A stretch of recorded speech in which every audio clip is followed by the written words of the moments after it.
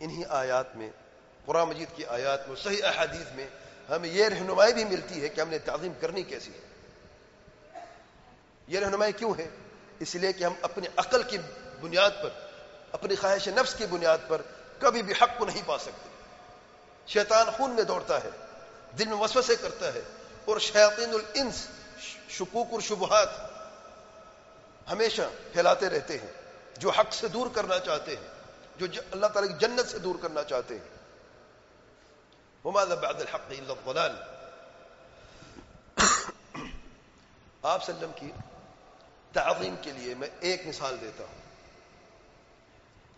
درود پڑھنا آپ صلی اللہ علیہ وسلم پر، الصلاۃ علی النبی صلی اللہ علیہ وسلم. ہم درود پڑھتے کیوں ہیں پتہ ہے؟ کبھی غور کیا ہم نے؟ اللہ کے پیارے پیغمبر صلی اللہ علیہ وسلم کی تعظیم درود سے بڑھ کر ہے نہیں. جانتے ہیں کیوں؟ ابتدا دیکھیں. اللہ تعالیٰ فرماتے ہیں ان اللہ وملائکتہ یصلون علی النبی.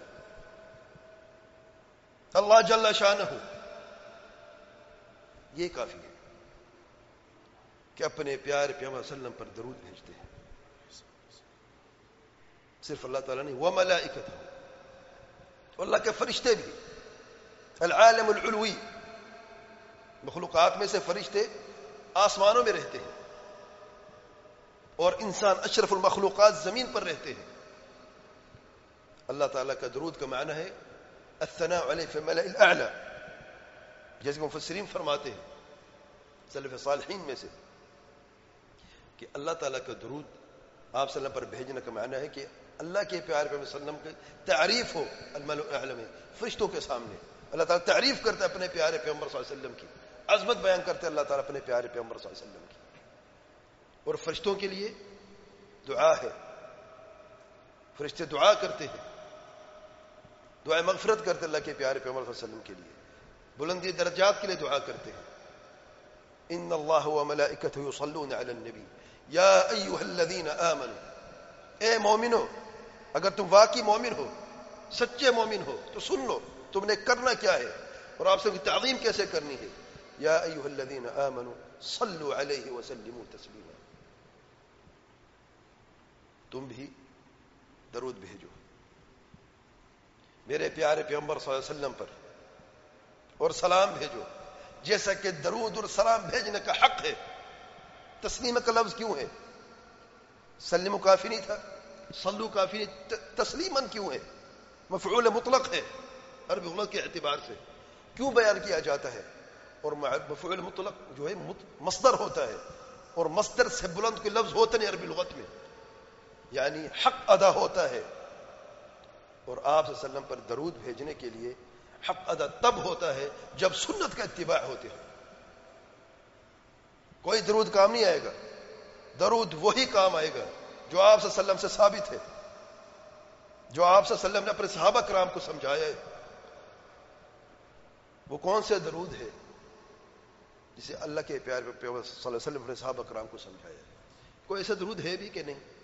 کیا کبھی آپ صلی اللہ علیہ وسلم اس کی تعلیم دی ہے کہ نہیں دی؟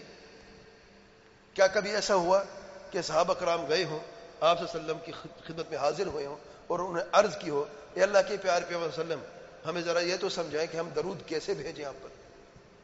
یہ کوئی خیالی بات ہے، حقیقت ہے. صحیح بخاری کی روایت ہے،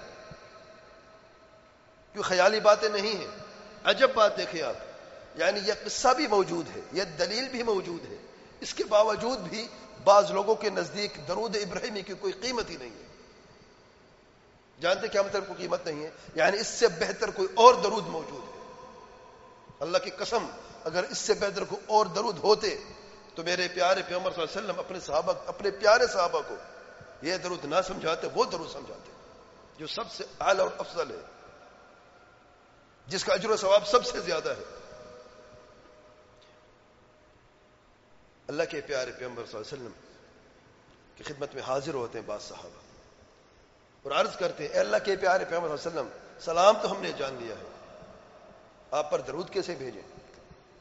سوال نمبر 1، صحابہ کرام پر گھر بیٹھ اپنی مرضی سے درود کیوں نہیں پڑھا؟ پڑھ سکتے تھے کہ نہیں؟ سوال کرنے کی ضرورت کیا تھی؟ اس لیے کہ اپنی عقل کی بنیاد پر عبادات نہیں قائم ہوتی. اور صحابہ کرام بعض اوقات جیسے سلام کی بات تھی، جانتے ہیں سوال کیوں کیا؟ کیونکہ سلام میں غلطی کی تھی انہوں نے. جب سلام کی بات آئی تو بعض صحابہ نے خود اجتہاد کیا اور اپنی طرف سے ایک سلام پڑھنا شروع کر دیا. جب آپ صلی اللہ علیہ وسلم خبر ملی تو آپ صلی اللہ علیہ وسلم منع فرمایا کہ تم سلام کیسے پڑھتے ہو؟ کیونکہ اگرچہ صحابی بھی ہیں، نبی نہیں ہیں، وحی نازل نہیں ہوتی، تو غلطی کا امکان تو ہے. اجتہاد تو صحابہ کرام کرتے تھے آپ صلی اللہ علیہ وسلم کی زندگی میں. بعض اوقات اجتہاد صحیح ثابت ہوتا، آپ صلی اللہ علیہ وسلم قبول کر لیتے. بعض اوقات خاموشی اختیار کرتے، اور خاموشی بھی قبولیت کی نشانی ہے، کیونکہ آپ صلی اللہ علیہ وسلم کی سنت یا تو قول ہے یا فعل ہے یا اقرار ہے، اور خاموشی اقرار سنت یا تقریر سنت ہے. تو جب یہ الفاظ سنے کہ السلام علی اللہ رسول صلی اللہ علیہ وسلم، اس طریقے سے الفاظ جس میں یعنی سلام بھیجا جا رہا ہے اللہ تعالیٰ کی طرف، آپ صلی اللہ علیہ وسلم نے فرمایا ان اللہ هو السلام، اللہ تعالیٰ خود سلام ہے. اللہ کو سلامتی بھیجنے کی کیا ضرورت ہے؟ سلامتی کی تو ہمیں ضرورت ہے، مخلوقات کو ضرورت ہے. تم یوں نہ کہو، تم پڑھو التحیات للہ والصلوات والطیبات آخر تک. پھر یہ التحیات جو ہے آپ صلی اللہ علیہ وسلم نے سمجھایا. پھر جب درود کی بات آئی وصلوا علیہ وسلم تسلیما، تو صحابہ کرام بعض صحابہ نے یہ عرض کی کہ ہم درود کیسے بھیجیں. سوال کیوں کیا؟ اس لیے کہ ہو سکتا ہے اگر ہم اب اجتہاد کریں، ہو سکتا ہے کچھ غلط الفاظ کوئی ہوں، تو آپ ہمیں سمجھائیے. بعض لوگوں نے یہ سمجھا ہے کیونکہ صحابہ کرام خود اجتہاد کرتے تھے تو جو وہ کہتے تھے وہ ٹھیک ہے، آج بھی ہم اجتہاد کر کے ایک نیا درود یا نئی عبادت ایجاد کر سکتے ہیں. ہرگز نہیں. ایسی نصوص میں سے یعنی اس حدیث میں اور جیسے دوسری احادیث میں سے جو ایسی ہیں، یہ ہرگز ثابت نہیں ہوتا کہ آپ صلی اللہ علیہ وسلم کی وفات کے بعد یہ دروازہ کھلا ہوا ہے. آپ نے اجتہاد کرنا ہے تو فقہ مسائل میں اجتہاد کریں، عقیدے کے مسائل میں عبادات میں اجتہاد نہیں کیا جاتا. اور درود بھیجنا عبادت ہے، کیونکہ اللہ نے فرمایا وصلوا علیہ وسلم تسلیما، فعل امر سے. اور عبادات توقیفی ہوتی ہیں، یعنی بغیر اجازت کے. اجازت کہاں سے ملے گی؟ قرآن اور صحیح حدیث سے. بغیر اجازت کے ہم کوئی بھی عبادت نہیں کر سکتے. تو درود بھی عبادت ہے، اور بغیر اجازت کے ہم اپنی طرف سے کوئی درود نہیں بنا سکتے. دنیا کا کوئی پیر، کوئی مرشد، کوئی امام نہیں بنا سکتا. آپ نے کبھی سنا ہے کہ درود صدیقی ہے یا درود فاروقی ہے؟ سنا ہے کبھی؟ ہیں بھی نہیں. کیا وہ نہیں بنا سکتے تھے؟ کیا کیا انہوں نے؟ اللہ کے پیارے پیغمبر وسلم کی خدمت میں حاضر ہوئے اور عرض کی اے اللہ کے پیارے پیغمبر وسلم، سلام تو ہم جان چکے ہیں، اب ہمیں سمجھائے کہ ہم درود کیسے پڑھیں. اللہ کے پیارے پیغمبر وسلم نے فرمایا یوں کہا کرو اللہم صلی علی محمد وعلی آل محمد کما صلیت علی ابراہیم وعلی آل ابراہیم انک حمید مجید. اللہم بارک علی محمد وعلى آل محمد كما باركت على إبراهيم وعلى آل إبراهيم إنك حميد مجيد. اور صحیحین میں صحیح بخاری مسلم میں اس سے ملتے جلتے الفاظ 7 قسم کے ثابت ہیں. تھوڑا سا فرق کے الفاظوں میں.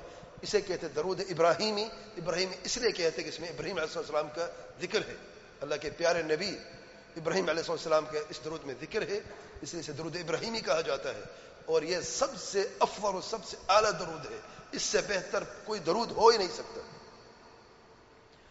درود کے تعلق سے بات ہو رہی ہے تو یہ جان لیں کہ جو بھی درود ایجاد ہوئے ہیں، درود تاج ہے، درود لکھی ہے، درود تنجینا ہے، یا جتنے بھی درود ہیں، اس کے علاوہ درود فاتح ہے.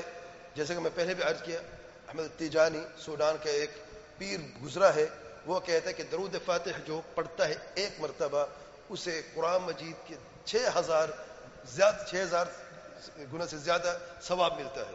کہ قرآن مجید 6000 مرتبہ پڑھیں گے، یہ درود فاتح ایک مرتبہ پڑھیں گے تو اس درود کا ثواب 6000 مرتبہ قرآن مجید پڑھنے سے زیادہ ہے. الف لام میم ایک حرف نہیں، اللہ کے پیارے پہ وسلم فرماتے ہیں الف ایک حرف ہے، لام دوسرا اور میم تیسرا ہے، اور ہر ایک حرف کے بدلے اللہ تعالیٰ 10 میں کیا عطا فرماتا ہے. اور درود فاتح چند جملے ہیں. یہ ظالم کہتا ہے کہ 6000 مرتبہ قرآن مجید سے زیادہ اجر و ثواب کا باعث ہے جس نے یہ درود پڑھا، بشرط یہ کہ اپنے پیر کی اجازت سے. اگر بغیر اجازت کے پڑھتا ہے تو پھر قرآن مجید کے برابر ہے، پھر بھی اجر ہے لیکن ہے برابر ہے. نعوذ باللہ.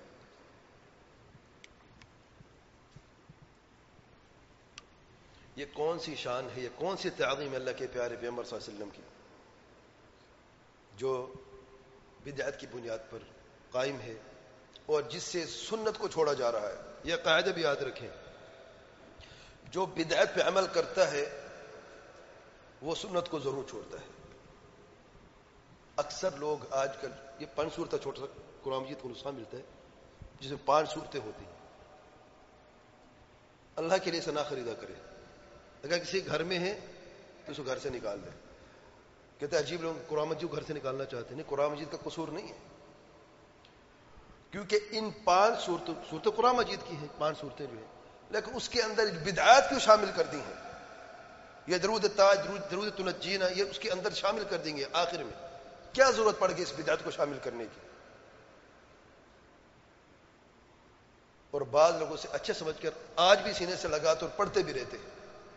ان سے پوچھیں درود ابراہیمی کیا ہے، نہیں آتا ان کو. ویسے نماز میں پڑھ لیتے ہیں لیکن درود ابراہیمی کیا ہے ان کو پتہ ہی نہیں ہے. کیوں؟ انہوں نے جانے نہیں درود ابراہیمی کی عظمت کیا ہے اور کیسے تعظیم کی جاتی ہے نصوص شرعیہ کی. الغرض درود کی بات ہو رہی ہے تو آپ صلی اللہ علیہ وسلم کی تعظیم ہمیں، ہماری جو رہنمائی ہوئی ہے، اس کا ایک طریقہ درود بھیجنے کا. درود کی بات کرتے ہیں. اللہ کے پیارے پیغمبر صلی اللہ علیہ وسلم فرماتے ہیں جس نے ایک مرتبہ میرے اوپر درود بھیجا صلی اللہ علیہ وسلم، 10 مرتبہ اللہ تعالیٰ اس شخص پر اپنے رحمت نازل فرمائے گا. ایک مرتبہ درود پڑھنے سے صلی اللہ علیہ وسلم کہا 10 رحمت نازل ہوئی اللہ تعالیٰ کی طرف سے. اسے کیا ثابت ہوتا ہے؟ یہ بلند شان ہے میرے پیارے پیغمبر صلی اللہ علیہ وسلم کی کہ دنیا میں ایسے کوئی دوسرے شخص جانتے ہیں آپ جس کا صرف نام لینے سے اور اس نام لینے کے بعد ان کے لیے دعا کرنے سے، درود پڑھنے سے اتنی نیکیاں ملتی ہوں؟ نہیں واللہ کوئی نہیں ہے. سبحان اللہ. یہ شان ہے میرے پیارے پیغمبر صلی اللہ علیہ وسلم کی.